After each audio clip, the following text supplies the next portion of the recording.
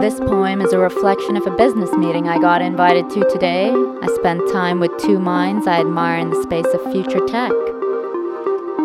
I call this poem Business to Human. We met with a team that dared to dream, stuck in between a vision and what was for real. We spoke of purpose, of teams and focus, milking the core and building a future.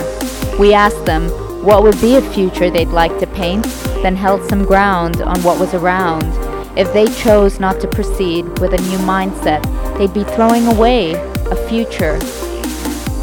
Because they were stuck in this time, we spoke of leadership and what it meant to have meaning in a business, and that meaning to extend to its tips. Tips being every individual that touches the firm, employees as partners, customers as your home. What would you want for yourself in an ideal world? That's the question. We're all human. And so John said. So did it matter if we classified our business units as business to business or business to customer? We synced and said not. So really the question to ask is, why do I exist?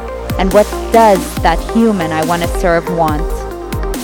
Simply the lingo to get to the real role of your business in the greater scheme of things, and then focus in now to get things on a roll.